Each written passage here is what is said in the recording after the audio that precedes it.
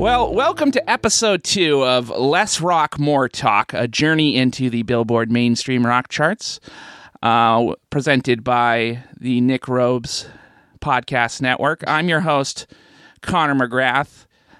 Episode 2 will be coming up, but first we have a word from we'd like to thank our sponsors, Squarespace and Blue Chew. And I've been out after the first episode. I've been getting a lot of feedback from the people. I've been out in the streets of Deering Center, where this podcast is taped and where I live. Rwanda Bean Coffee House and the Crooked Mile Coffee House, the Quality Shop, Simply Scandinavian. And everybody is trying to talk to me about Blue Chew and how great it is. And it has all the same ingredients of all your major erectile dysfunction pills like Viagra and Levitra in chewable form. You can chew it. You know, you've ever been like taking Viagra? I'm like, damn, I just wish I could chew this.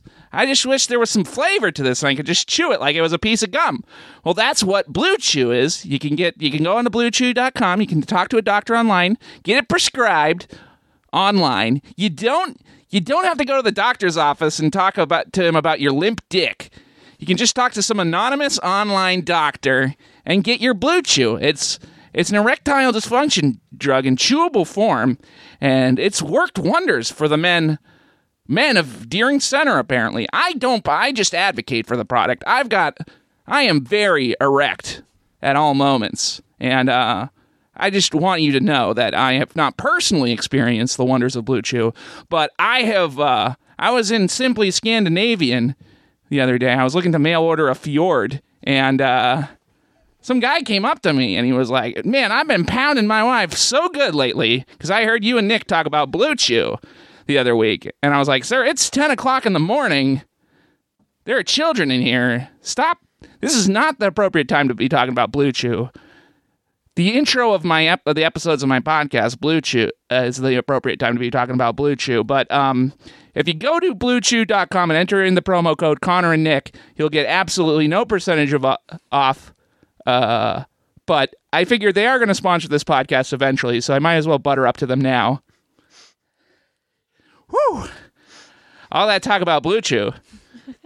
Getting me excited. But we have a guest today, our very first guest, second episode, but our first guest on the show. But before I introduce our guest, let me introduce the co-host of this podcast and the founder of the Nick Robes Podcast Network, and a man who also hopes to get sponsored by Blue Chew, the man himself, Nick Robes. Yeah, thank you, Connor. What flavor Blue Chew would you get if you so had to partake in Blue Chew? I would probably get blue raspberry. Oh, great choice. That's a great choice.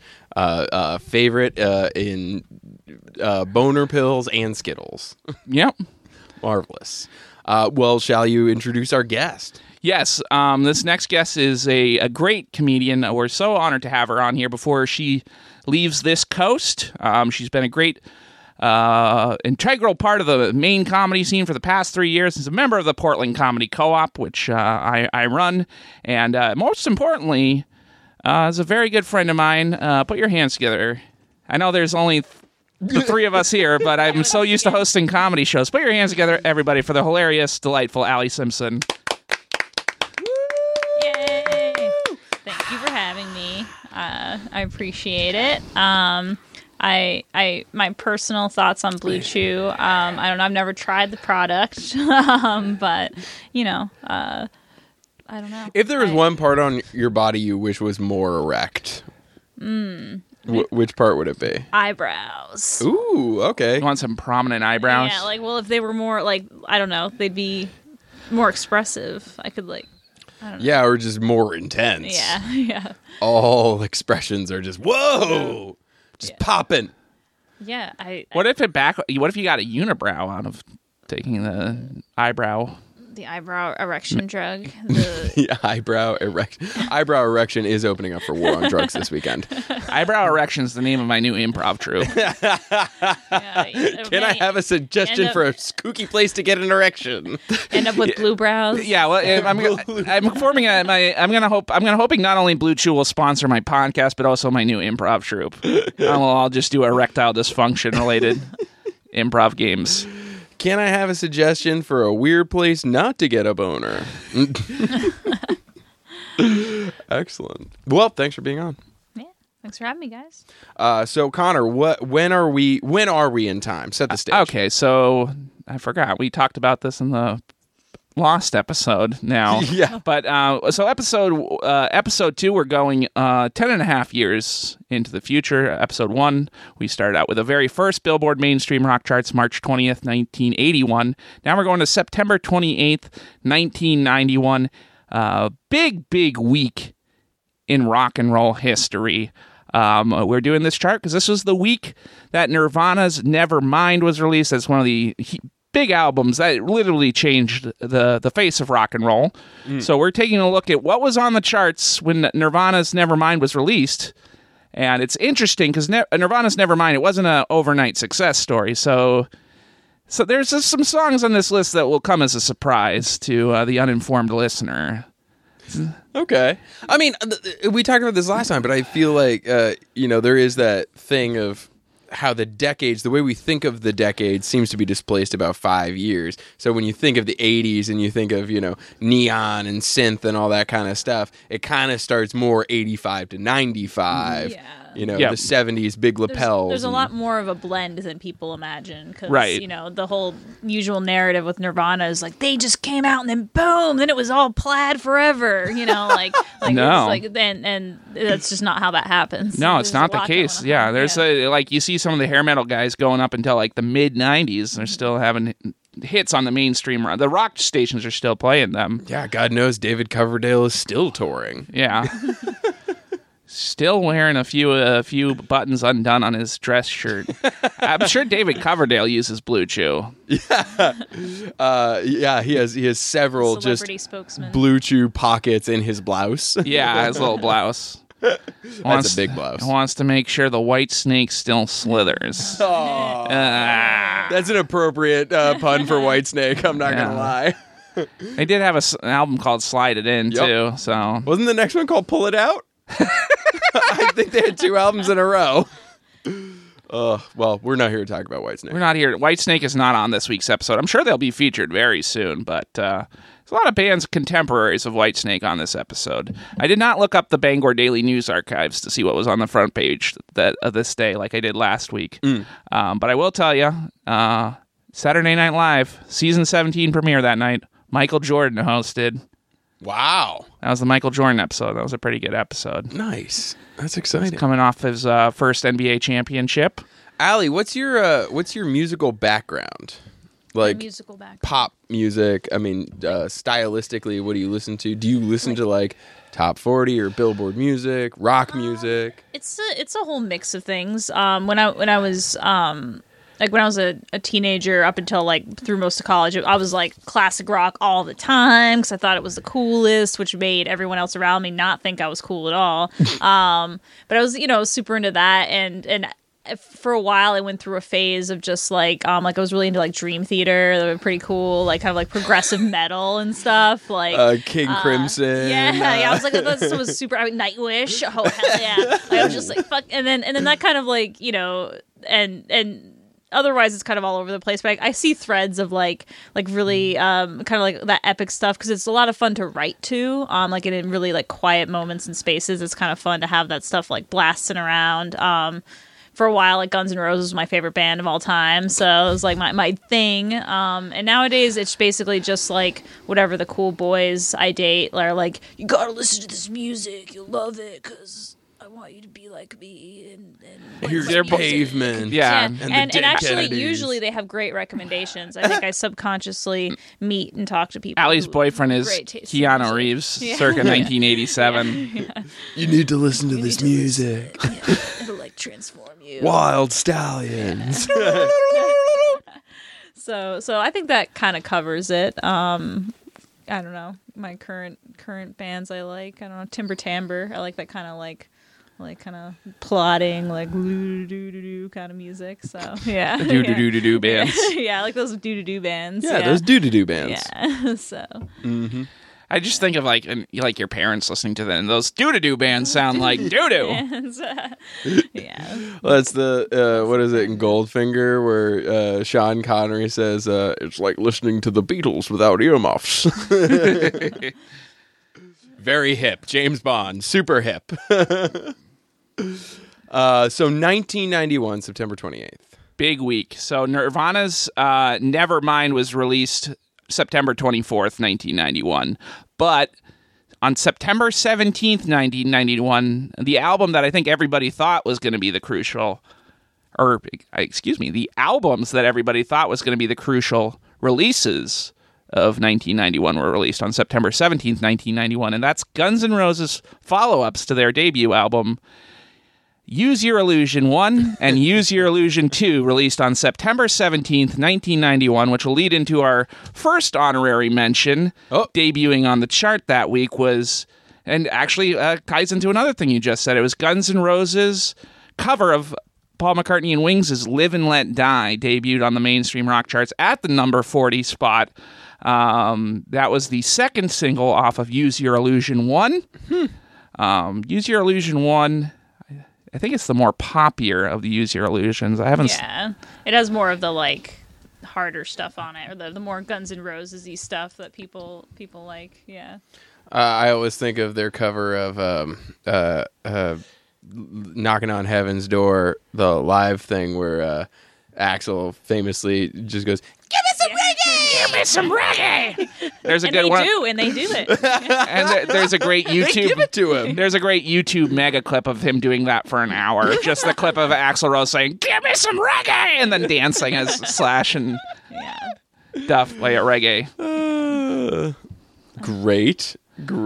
Yeah, I mean, I don't know. It's one of those bands that's trying to like break out and be like, look, we're serious musicians. We have like this breadth of work that we could expose you to. And I just never bought it. Like, I'm not saying that I didn't like their cover of Live and Let Die, but I was always like, oh, you're offering me the same thing, and I'm fine with it. Yeah. It's a pretty like kind of just flat kind of cover, and I do remember there was some interview with Paul McCartney where he was like his kids were teens at the time, and they were talking about that song like it was by Guns N' Roses, and he was like, just like mad in a dad way about it, like feeling pretty old. Well, it was me and Linda Eastman for the Bond films. George Martin came over. Yeah. Roger Moore asked us personally to Live and Let Die. That's the one with Yafat Kodo is the bad guy. It's like the blaxploitation James Bond. It is a really great moment in time for James Bond films because they are like that era of Roger Moore is trying to like figure out what the kids are into. So it was like Live and Let Die, and The Man with the Golden Gun is just a chop socky movie. So it's all like karate stuff.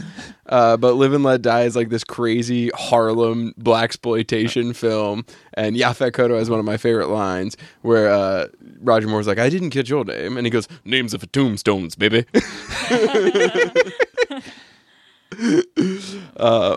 Great movie. And then Moonraker after that was the Star Wars ripoff. Yup, exactly. Yeah. Star Wars is big. Moonraker? Like raking leaves, but on the moon. Yeah. Except for the moon dust instead of grass. And it's just 2.5 hours of Roger those, Moore. Like little Zen gardens, you know what I'm talking about? That's all that comes to mind when I hear that title. Yeah. I'm in space. On a desk. Yeah. That's my impression of Roger Moore, and I've never seen Moonrocker. I thought he was in the room. In space. Second movie, Jaws, as well. Jaws comes back. Famous henchman. You're right, Richard Kiel. Yep. Yeah. With the teeth. Anyways, weird digression. Honorable mentions. Honorable mentions. Still in honorable mentions. Yep. Let's move on to the second one. Another album released on September 17th, 1991. I was kind of surprised that it came out on the same day as Use Your Illusion and Use Your Illusion 2. That seems bad timing on its record company's part, since it seems like it would take up a lot of competition. It was Ozzy Osbourne's No More Tears, the lead-off single off of his 1991 comeback album of the same name. Probably his like second biggest solo album, I would say. The one that established him as an elder statesman. Yeah, what number rock. is this coming in at? Number 27. Okay, all right. I mean, that's still good. Yeah. I mean, like, so by this point, he's kind of doing that Ozzy thing. It's like post, like, I'm not sounding necessarily like Black Sabbath anymore. I mean, was Zakk Wylde in the band by that this point? is Zakk Wylde's Black Wild. Black Wylde's debut. Zakk Wylde's second Ozzy Osbourne album. Interesting. So he's comfortable in the band, established. Is Mama on this album? Mama, I'm Coming Home is on that one too. Okay. Yeah. Okay. I played that once at a concert on Mother's Day that my mother did not attend. Just FYI. I played that. We closed out the show with that, and My Guitar Wants to Kill Your Mama by Frank Zappa. Went over not great. All the moms in the crowd were of emotions. had their arms folded. Yeah, mostly all the scene kids that were in New Hampshire at the time didn't understand what was going on or why we weren't screaming. Nick LaValle scratched his head. That's an inside baseball reference. Yeah, all the scissor fight fans were real confused. Inside baseball for New Hampshire. Yeah, all right. Use your tears. No more tears. No more tears. Use your illusion. Don't Use cry. your illusion. No and then that's tears. a third honorable mention. The second of 3 Guns N' Roses songs we'll talk about. November Rain. Guns N' Roses' November Rain was on the chart. It wasn't a single at this point, but since we are in the mainstream rock charts, it doesn't have to be issued as a single to make the charts. Classic rock stations had already picked up November Rain. You're like, it's an 8-minute song. I can play this while I take a dump. But I would say this is I am a big fan personally of the Guns N' Roses, like the Use Your Illusion era orchestral epic ballads. I would say that's probably my favorite Guns N' Roses. We can get a little bit of November Rain right now. We can't play all 8 minutes, 8.5 No. minutes of it. This is going to be most of the podcast. It's beautiful. And fun fact about this song, Axl wanted it to be on Appetite for Destruction. Yeah, it was written in like 1985. Yeah. He wrote it a long time ago, and the record company was like, no, and you have we're no good. influence here. Yeah. Luckily, you do not hold any sway. Yeah. But then this. Is But when this point, hold he did it, sway. yeah. It's Yeah, like now 8-minute videos for everybody. Yeah. Oh my gosh. Okay, well, let's skip ahead. Let's get some of the good stuff. Oh my god, it takes so long. And the music video. Oh my god. The whole trilogy of music videos with Don't Cry, this, and Estranged. Estranged is the best one, but it's never played because it's the longest. Right. But it's got dolphins swimming up the Sunset Strip and like Axl jumping off a Navy ship, and it's wonderful. What do you think the budget for that was? I think several million. Those were like the first videos to make like the multi-million-dollar budget. I think there'd been $1 million video before that, but I think Yeah, like Thriller or something. yeah, I think was I think Thriller was like, over $1 million, but Okay. like But That was just in staffing. That was Yeah. in catering for the staff. that was just in alone. zombie makeup. Yeah, right. But this one was like probably like 3 or 4 million. We gotta get to the chorus. Is that coming up now? you got to snake dance to this entire thing till you. We're all wearing leather pants, by the way. Yeah, and headbands. Yeah, for the listener. I mean, it's a good song. I'm not gonna say it's not. That's a great song. Yeah. I would say, yeah. I think the video's so wacky. I don't know. It's like, does the wacky video help or hurt the song? But I'm like, it's just a part of it. And I think it's like everything from like Slash doing the cliff top solo that they just carted him out there on a cliff. Like just pretend you're playing. the wedding, Yeah, the wedding getting ruined by the brides getting struck by lightning, and then some idiot at the wedding diving through the wedding cake for no reason to get out of the rain. I kind of wanted that to happen at my wedding. I wanted somebody, Nick, at my wedding. Can you like dive through the wedding cake? We'll like have some fake rain and like Nick runs You're through. not in the wedding party at all. Yeah. Like, that's You're just- anything. You're just the cake guy. Just gonna jump through the wedding cake. I have an acquaintance who his big dream was that at his wedding he wanted his wife to walk down the aisle with another dude, and then in like towards the beginning of the middle of the ceremony, he would swing in and have a fight, like a duel with that guy. Yeah. Which would end with that guy getting knocked into a fountain and pulling a fish out of his pocket, and then he would marry his wife. I want to know what their sex life is like because that sounds. I don't think they need any Blue Chew. Everything's involved. Let's get the. Can we just wait through the first guitar solo? Okay. It's not especially long, but Slash claims in his autobiography that he improvised this guitar solo. This is just what he felt like. He didn't write anything. He just improvised. He was feeling the music. Okay. I think it was the same for Sweet Child Mine too, kind of. Yeah. Big Axel was just like play something that sounds like a circus and like something else, and then he did. So. I hope I can see Guns N' Roses. Before they end.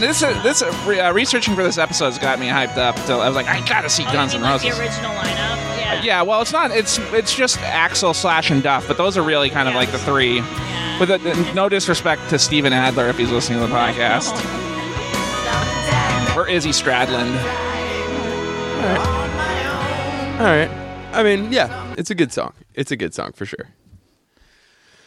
And the last honorable mention, just missing the chart at number 11. Ooh. I was surprised. This only peaked at number 10 on the mainstream rock charts. It peaked at number 16 on the pop charts, but it was only number 10. It was not a number one it made song. It into the top 10 at some point. It made it snuck into the top 10. Yeah. But it was 16 on the mainstream chart, the pop singles chart, which is I thought was kind of surprising.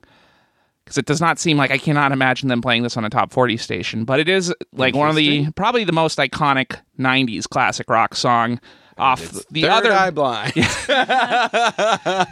It is the Toadies Possum Kingdom. No, this is probably, so we talked about the two big rock albums of two of the big rock albums of 1991. Well, really three. No More Tears is another big one, but a fourth album that I would think is probably up in the top two or three. Metallica's The Black Album. Oh, damn. Released in August 1991, the month previously. The debut single off that album, Enter Sandman, came in at number 11, September 28th, 1991 on the Billboard mainstream rock charts. And probably the third song I ever learned on guitar. Yeah, and this is it's a song that's hard to talk about since it's so ubiquitous. So it's like, what new do I have to say about Enter Sandman? Yeah, I mean, that prayer is ridiculous. Yeah. Also kind of a ridiculous music video. Not like not like November Rain level ridiculous, but... Yeah. Well, I think it's like the first song that really like launched them into like the popular, like they went from just like BO sweat rock to like or whatever you want to call it to like, oh yeah, this is on the radio now. Yeah, which is weird. Yeah, that they were a huge pop band. Well, they changed their sounds. Yeah, James Hetfield kind of learned how to sing better, or less damaging to his voice, and then also they had these more subdued. It gave them some illusion of having a broad depth of emotion. You had like what was the slow jam on that? Nothing Else Matters. Nothing Else Matters. I love that song. It's a great song. I've talked about that. If I ever get married to my girlfriend, I've mentioned that. Like that could be our first dance song, and I'm like, I don't know about that, but no way. Never cared for what they say, and I know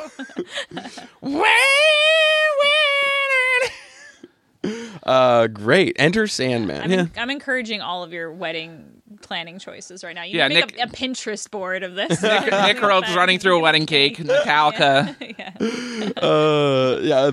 This whole show will culminate with the podcast just happening at Connor's wedding, where all of these things pay off. Yeah.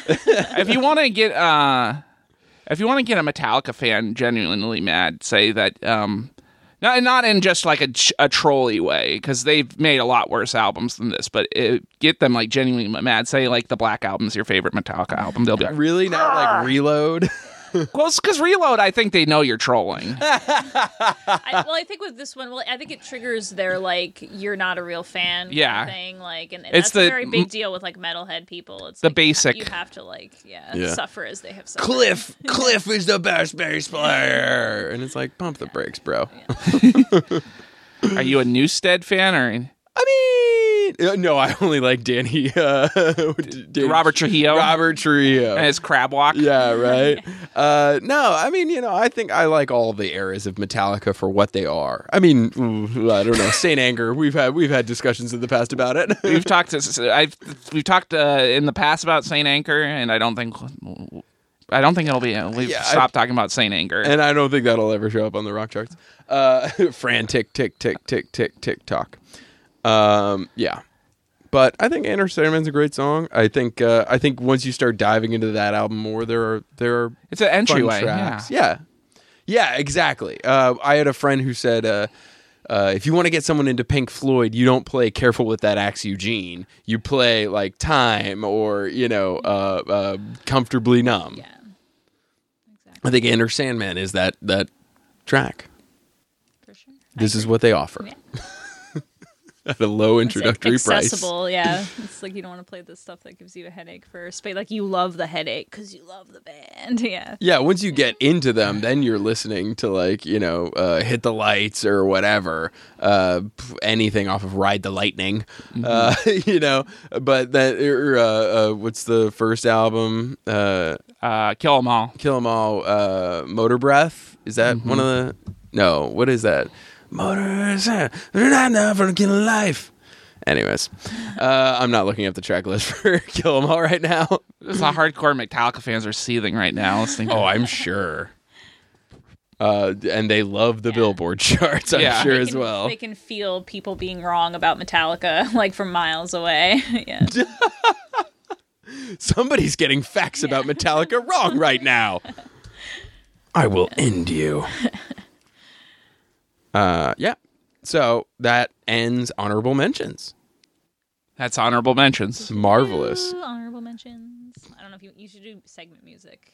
Sorry, I'm doing production notes right now. Music. Yeah. And now the top 10. Oh, man, this is what I've been waiting for. We start with number 10. Number 10 on the charts is another rock band that had a huge... 1991 was probably the peak of their relevancy. Okay. Based out of Boston. Probably one of the biggest bands of this era to come out of Boston. Off of their successful album, Porno Graffiti. Okay. It's Gary Cherone, Nuno Bettencourt, and the rest of Extreme with Wholehearted. That's HOLE. HEARTED. It was a huge crossover hit. It was a top 5 pop hit. It was number 5 on the. It was number 10 on the mainstream rock charts this week. The follow up to their big ballad, More Than Words. It's a very fun, jaunty song. Future singer for Van Halen. Gary Cherone. Van Halen Mach 3. Yeah. Future guitarist for Rihanna, Nuno Bettencourt. Oh yeah, Yeah, right. he plays. He's one of those stunt Yeah, guitarists. reverse Yes. supergroup. And I would say Extreme is in the top 1 or 2 bands that people in guitar shops are like, yeah, they're actually really good. Like, if you don't listen to the songs on the radio, them and Mr. Big, I think, are both bands that like people in music shops are like, no, they're actually really good. Like, don't like this. They sold out, but it was like, God, I hope Only Just to Be With You shows up on one of these charts. All right, here we go. This is Wholehearted.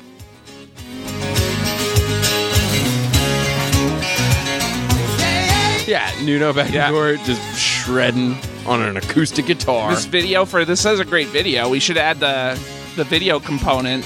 But it's black and white. Gary Cherone's dancing in a cut off T-shirt in the Boston Common, and there's a crowd of people dancing around him. I think Nuno's wearing a Boston Bruins jersey. Just really leaning into that as much as possible.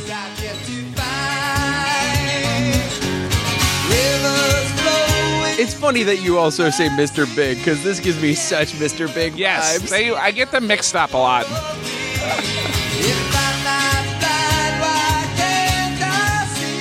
Let's get to it. Here we go.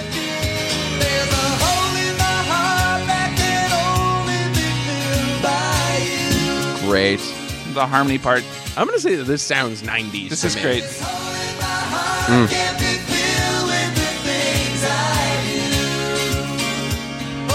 Great.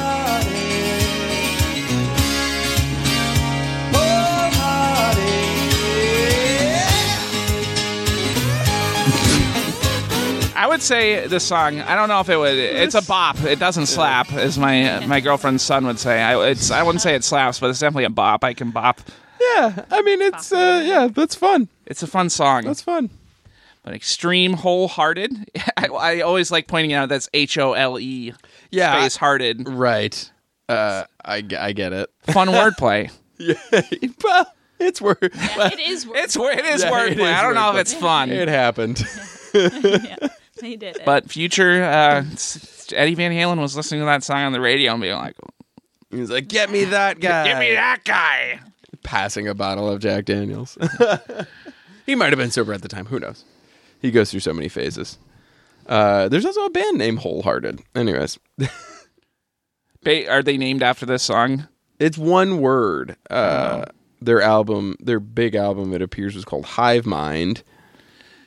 Yeah, if we don't need to go into that, that's fine.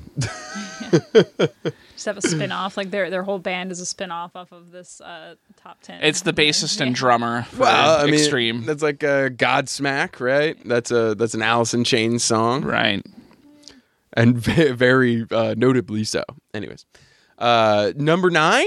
Coming in at number 9. So we're talking about how it takes a few years for eras to pass at the beginning of this episode. This is a band, an 80s supergroup that had just recently released an album called Bad English.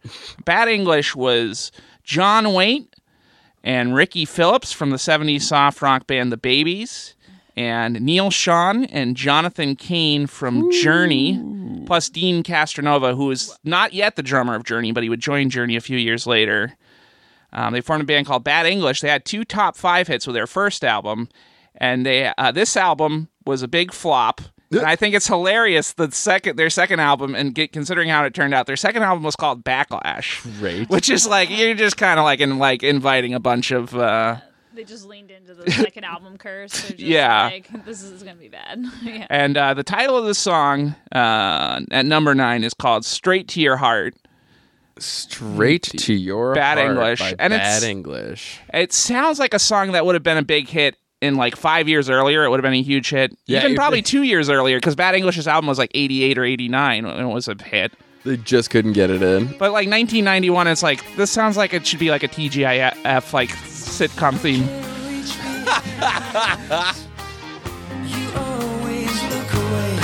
I love that like Joe Satriani style, like Yeah.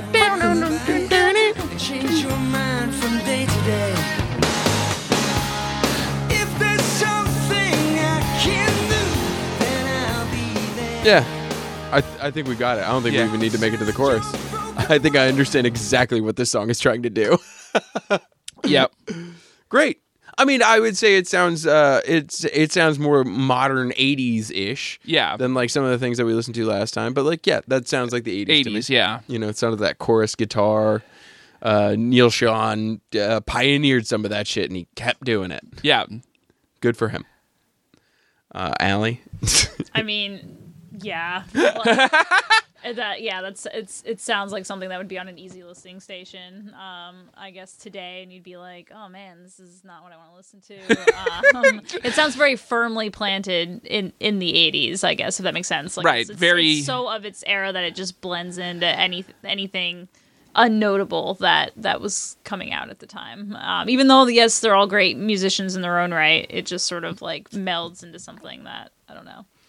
That's my hot take on a song I've never heard before or heard of. So I wonder when the threshold was crossed where people were like, we need to sound so different from everything else on the radio. You know? I think the threshold, it wasn't until like 94 to like 96 range. Is like, Yeah. even though like grunge was a thing in topping the charts, a lot of the classic rock bands in this era were still like, it's worked for us in the past, it'll work for us again. Well, they thought the grunge stuff was a phase, but like, even band to band, Yeah. it's like we can sound roughly similar, but like as long as we have that sound, people like what we're doing. right. You know, and then at some point there was almost a kind of a change where it's just like, we need to sound so different to be popular, you know? there's probably just like has coincided over time with just the saturation of being able to record music versus needing like all this stuff behind you to actually record music and get it out there. Like, Yeah.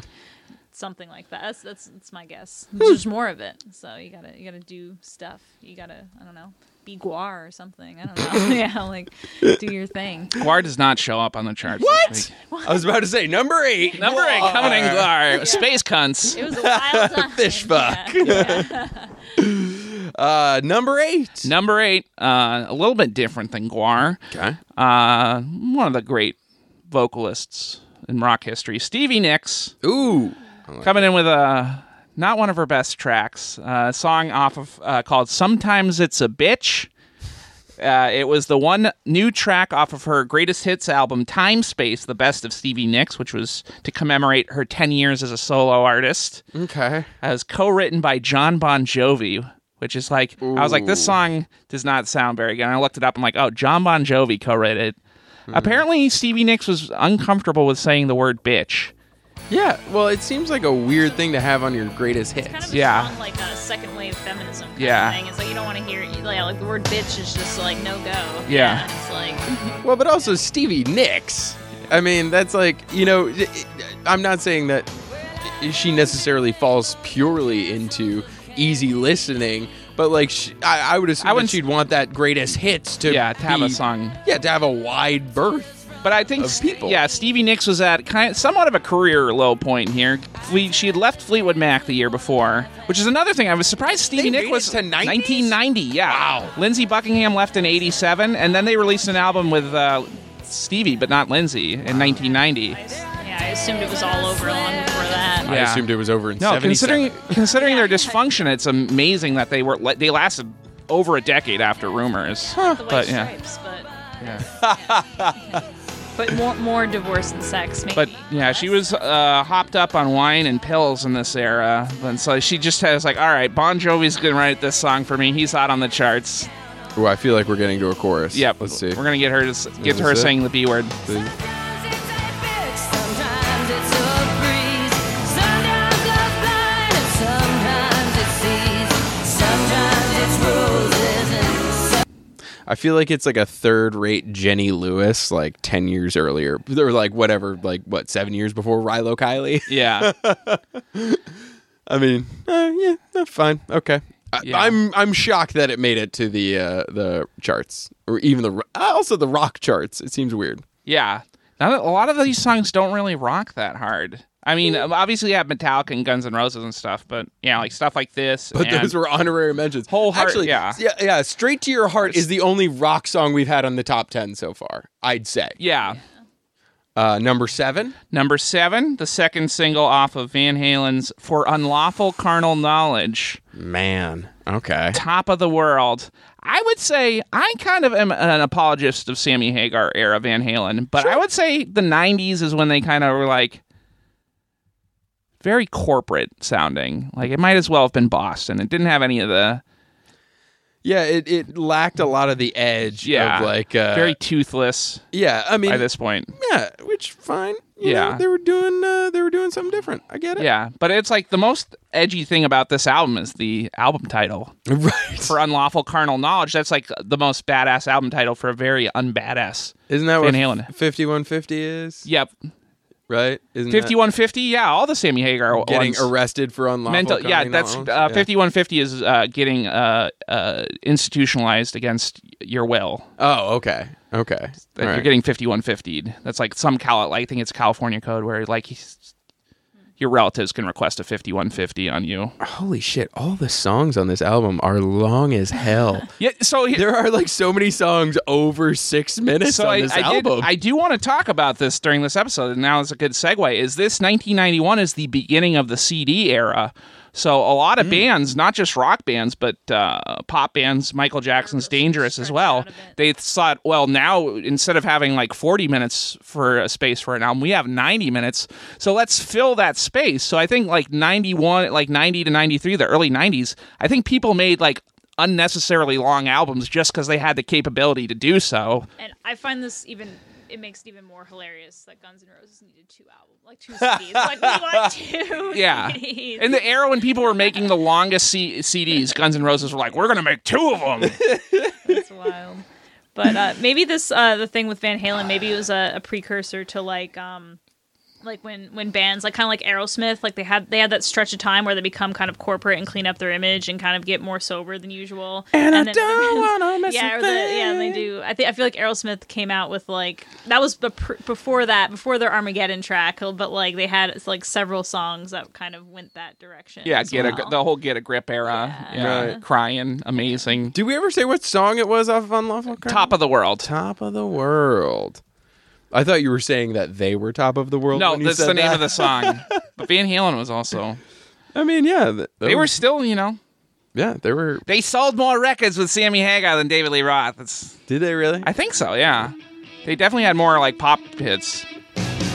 But it's like, it still It still sounds like good. Van Halen. Yeah, and the guitar, You know, and drums. yeah, and the bass player. The Yeah. Van Halens. Yeah.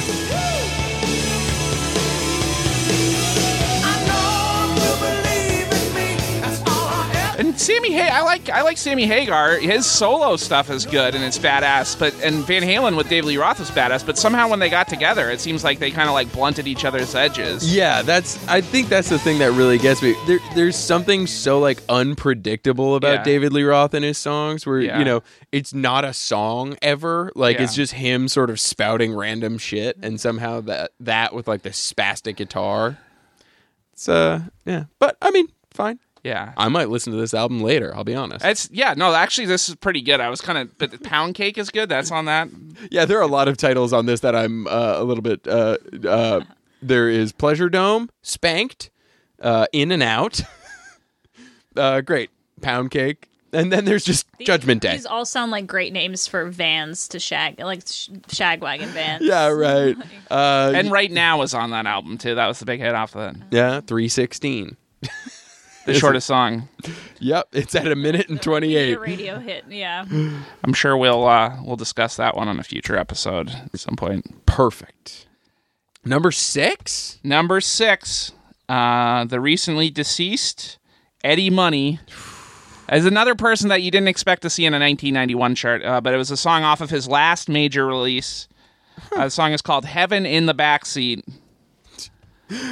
I feel like you could never shock me with an Eddie Money song. Like they all sound like an Eddie Money song. Two Tickets to Paradise, Heaven in the Backseat. It's just Fire and Water. Great. I'm just gonna see what happens if I skip ahead on this one. Let's just see. Here's a little taste. So. It changed a little bit. A little Two bit. Tickets So to I Paradise. do want to mention that it's produced by, you can just heard him there, Mutt Lange, the producer of Def Leppard's Pyromania and Hysteria. And Okay. you can hear Mutt Lange's backup vocals. Yeah. Just right here. So it's like the Def Leppard backup vocals. This song basically kind of sounds like Mutt Lange was like, "Hey, Def Leppard, do you want this song?" And they're like, "No." And I was like, "All right, Eddie Money, do you like?" It seems like Eddie Money taking over Def Leppard's Def Leppard's leftovers. It's funny because I think of Eddie Money, even though he was like, hair rocky to a certain extent. I always think of him as more like dad rock, not Yeah. dad rock, but like I think of them more like parents' music. I don't Yeah. know, like but not like music that parents like rocked out to when they were young, really, but just like music of that all parents everywhere. Like, yeah, I don't know, the more know. accessible Meatloaf or something. Yeah, like the more like a blue collared like Meatloaf, Meatloaf It's like a more it's relatable. always been music for older people, no matter what. Like Billy Joel or something. Yes, Always- Yeah, it's exactly. if you want something that's like a little bit tougher than Billy Joel, but not quite as eccentric as Meatloaf, you get Eddie Money. Perfect. And yeah, this was his last hurrah. He did this album and then got released from his record label not long after, and then he left to pursue his ultimate career destiny of closing out every state fair and casino ballroom across the country. They all were very sad a couple weeks ago. Every state fair worker. It was like, I remember the time that Eddie Money gave me $3. I feel like that's like Eddie Money's like, hey kid, go buy yourself something, and just hands him $3, and he's like, very specific amount. That'll get you 2 tickets. Yeah, but like good on his namesake, He's always giving out money. Yeah, it's his thing. Not very much, but Much like his career. Well, you know what this brings us to? The top 5. Top five. Number 5, another artist of the 80s, Dire Straits. Nice. The UK's Dire Straits, off of their last album, On Every Street, song called Calling Elvis. Oh, I love this song. In fact, I'm not going to play the normal version. I will play a live. No, I'll play the regular version.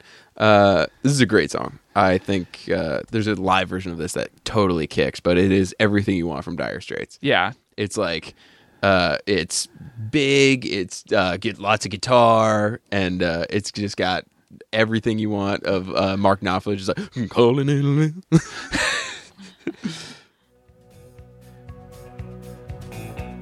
Also, it's shocking to me that they're British. When I first found that out, I was like, what? They're very, yeah.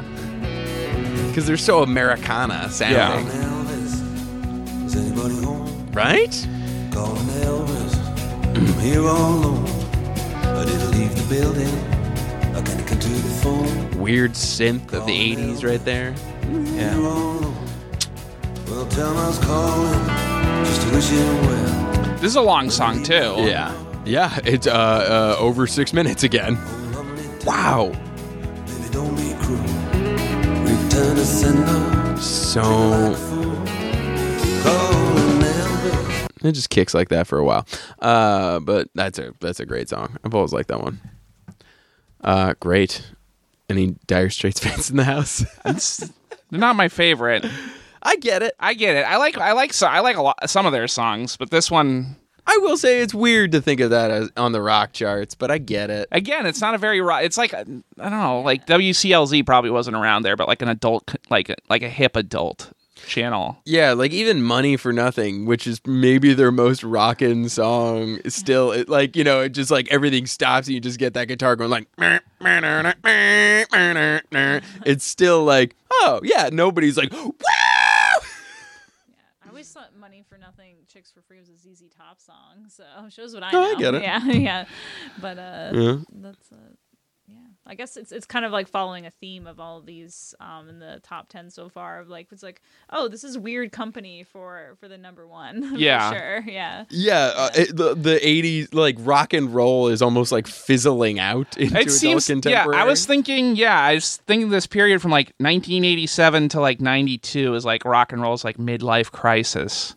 Yeah, all these rock stars are aging, and it's like, well, what do I talk about now? Like, I'm no longer like getting Right, and laid you haven't, rocking you don't and rolling get like, all the time. yeah, sing about Elvis, Yeah, calling Elvis. who's been dead for 14 years at this point. Yeah, I mean, they were singing about jazz bands early Yeah. on, so like they weren't always the. There was a couple of years behind, but like besides Guns N' Roses at this point, it was like there were no like real, and I guess Extreme and Metallica too. It's like there's not a lot of contemporaries to like replace the classic rock. There's like The a like, power vacuum. yeah.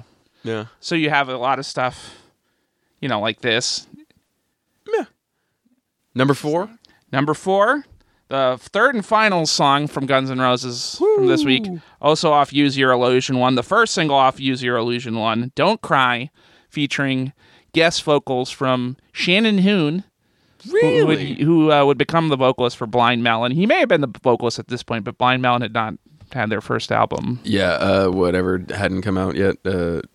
No Rain. No Rain hadn't come out yet, but he Was that him talking about November Rain? Was he like No Rain? Yeah. Just one part of that. I'll just It was- take the November off. Like That was actually the answer song to November Rain.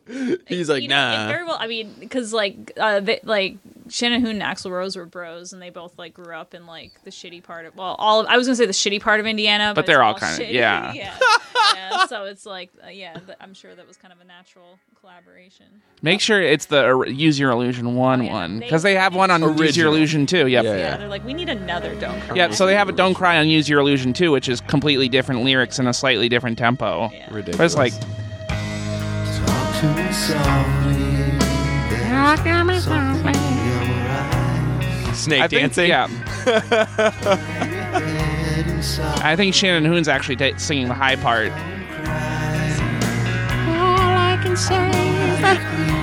Inside This is another great Just song. started shoehorn No Rain. Yeah, right. Something's changing inside you. And don't you know? Shannon Hoon and Axl Rose diverged. Just that Axl the snake dance. And Shannon Hoon just had that like bumblebee field dance that he would do. Axel has a bandana. Shannon has that giant mushroom hat.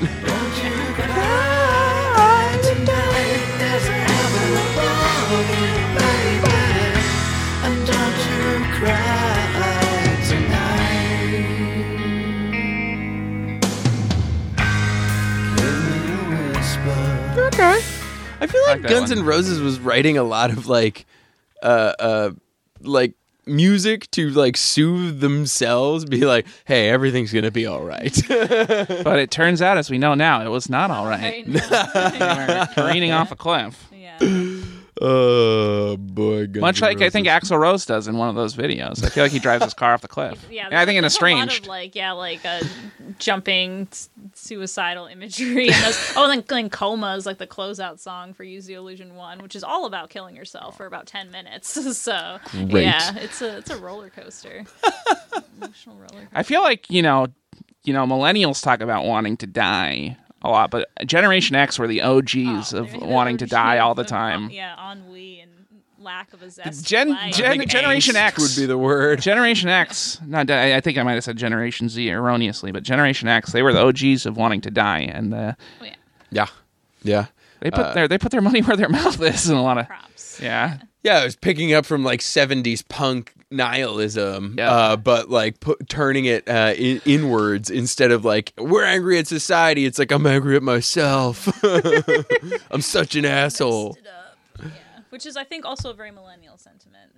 It's sort of it's like Yeah. you hate yourself. It's even more now hating yourself, but it's hating yourself so that you can go to therapy and love yourself again. Oh yes, and there's a journey involved rather than just Yeah. nothing. Yeah. Right. There's no point. There is a point.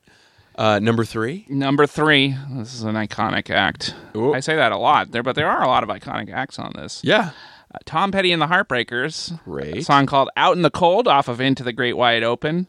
It's a good song. I hadn't heard it in a while, but not one of his bigger hits, but I thought it was very, it's like pizza. Even a bad Tom Petty song is like still like, it's still pretty good. That's a great way to describe Tom Petty songs. Yeah. I feel like Tom Petty is one of those acts that, regardless of aging and doing their thing over and over again, he's always stayed like pretty fresh. Yeah. It's like, okay, it's pizza, And I think that's one of the reasons why he was able to still be so successful in the 90s, whereas a lot of his peers kind of fell by the wayside, is because he never stopped being who he was. He's just a genuine, humble dude, and he never really tinkered with his sound too much. I mean, he did slight deviations, but he never, had a Mutt Lang or John Bon Jovi write a song for him or anything like that. He right. scrambled to be relevant, but at the same time, he never went like the AC/DC route and is like, I'm still putting on my schoolboy pants and running around. He just kind of like Yeah. gradually evolved a little. I mean, almost like a more subtle David Bowie to a certain extent of like, hey, I've just always been doing my thing. Yeah. It's just kind of, this is my evolution. David Bowie was on this chart too with his alt-rock band Tin Machine. I didn't mention them, but yeah, Tin Honorable Machine had a mention. song on this week. Good for him. Yeah. All right. Tom Petty. I get it. Kind of surprised this is so high, but it's a good song. Yeah. Into it. Well, now we're really getting into it, which we'll see if number 1 is as shocking as it was last time. I think number 1 will shock you. Okay. But Well, as I said, it's somebody that was on the charts last week. Oh, all right. Okay. But number 2 is another guy that he wasn't on the charts last week, but I think he was around in 1981. Another 80s artist that kind of peaked in relevance in the early 90s, Bryan Adams. Okay. Can't Stop This Thing We Started. Also produced by Mutt Lang. We'll hear Mutt Lang's horsey background vocals on this song.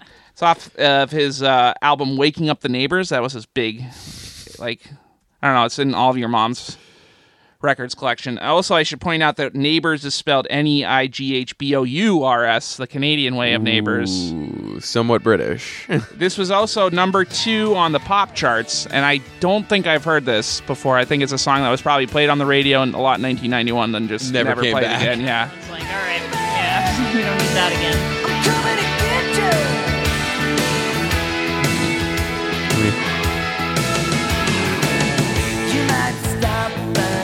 song is a number 2. Where are we going? I feel Let's like get I'm to the Simon Cowell of this podcast right now. this. Feels like a pre-chorus to me. There's Mutt Lange.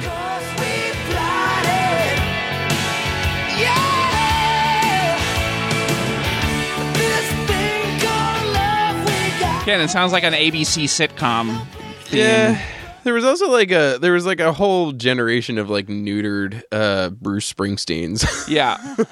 And I was like, yeah, this song is like, oh, is this bad Rod Stewart? Or it's Yeah. not. I was like, yeah. Right. Yeah. All right. Well, okay. It's interesting how often It's of its era.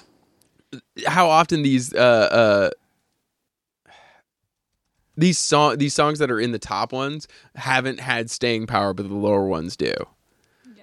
I mean, like, not exactly that I've listened to a lot of Extreme, but Van Halen or something like that. Yeah, it's still Extreme Wholehearted. You'll still hear it on the radio occasionally. Bryan Adams, go fuck yourself. No, that is not the views of this podcast or Conor McGrath. So We go from one Canadian to another. So both top 2 acts are Canadian. is it Loverboy? Coming in at number 1. No. Unfortunately, it's not Loverboy. Canadian power trio, Rush. Woo! With Dreamline, which is the lead-off single off their album Roll the Bones. Okay. Dreamline's one word. Dream. Yeah. All right. Yeah, I was like, Rush. Rush, number 1 in 1991. But this was actually their most successful album since 1981. Rush is Ooh. Not a lot changed. No, again, like Tom Petty, they just kind of like kept their. David Bowie. They just do their thing forever. Allie, this kind of pops into your. This is like tangential to your wheelhouse of prog rock. I was a big Rush fan. Yeah. Garage sale guys for vinyl. Rush vinyl. Trying to find moving pictures.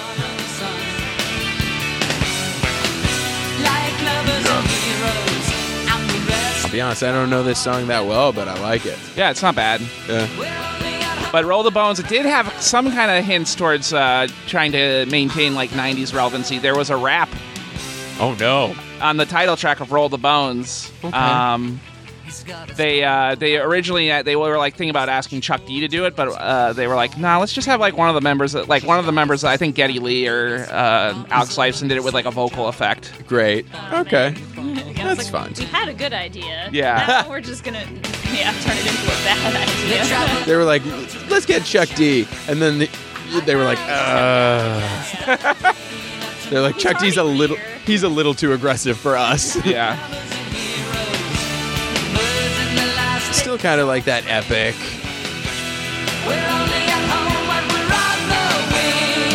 Great. Dream theater, whatever, like that, like, we're talking about dreams and illusions in your mind. There's a very dumb lyric in the chorus for that song Really? where it says, we're only immortal for a small time. I was just like, ugh. Okay. Okay. Just trying way too hard to be poignant. Apparently there was a tour, The Darkness did a tour called One Way Ticket to Hell and Back. Oh man, I love the Darkness. Oh man, when that shit came They out. knew what they were They knew doing. what they were doing. Yeah, that was like a troll band that I appreciated Yeah. so much. Like, The best cock rock, making fun of cock rock. yeah, It's the best. absolutely. Well, this, of course, brings us to the most important segment, The final 5. Connor's Top 5. My personal top 5. I think it was an easy one this week. Okay. I will say I like Extreme's Wholehearted. That's a hot take. I'm going to put that on my top 5. Okay. I'll put the Tom Petty song. I like the Tom Petty song a lot. Okay. I get that. And I'm just going to put the 3 Guns N' Roses song. All three of them? Actually, no, wait. I may leave off their cover of Live and Let Die. Okay. Let's leave off their cover of Live and Let Die. All right. I get it. So, Wholehearted, Out in the Cold. Out in the Cold, 2 Guns N' Roses. I'll put, let's see, what else will I put in instead of a third Guns N' November Roses? Rain. Oh yeah, that's Yeah, that's I'll put the two Rush song in. Okay. November Rain, Dreamline. Dreamline, Wholehearted, and Don't Cry. But I would say November Don't Rain's definitely cry. my number one Okay. of this chart. All right. Allie, any standouts for you? I would say, I mean, yeah, obviously the 2 of the 3 Guns N' Roses songs, because they're just great. They're just awesome. They're great. And yeah, Tom Petty just doing his thing forever, and the Rush song for sure. Those would be. But it's pretty much the same as Connor, though. If I had to pick like a fifth one, yeah, I don't know. Honestly, like Dire Straits, they're pretty fun. So I'd throw them Nice. as the fifth. I like it. Yeah, objectively, Metallica's Enter the Sandman's in there, but it's like I've heard that song so much. Yeah, It's like it's just so overplayed, even as far as some of these go. It's Yeah. just, like I can't listen to that ever again. Yeah, you know? it's Stairway to Heaven playing in a guitar store is Enter Sandman playing on the radio. yeah, Yeah. exactly.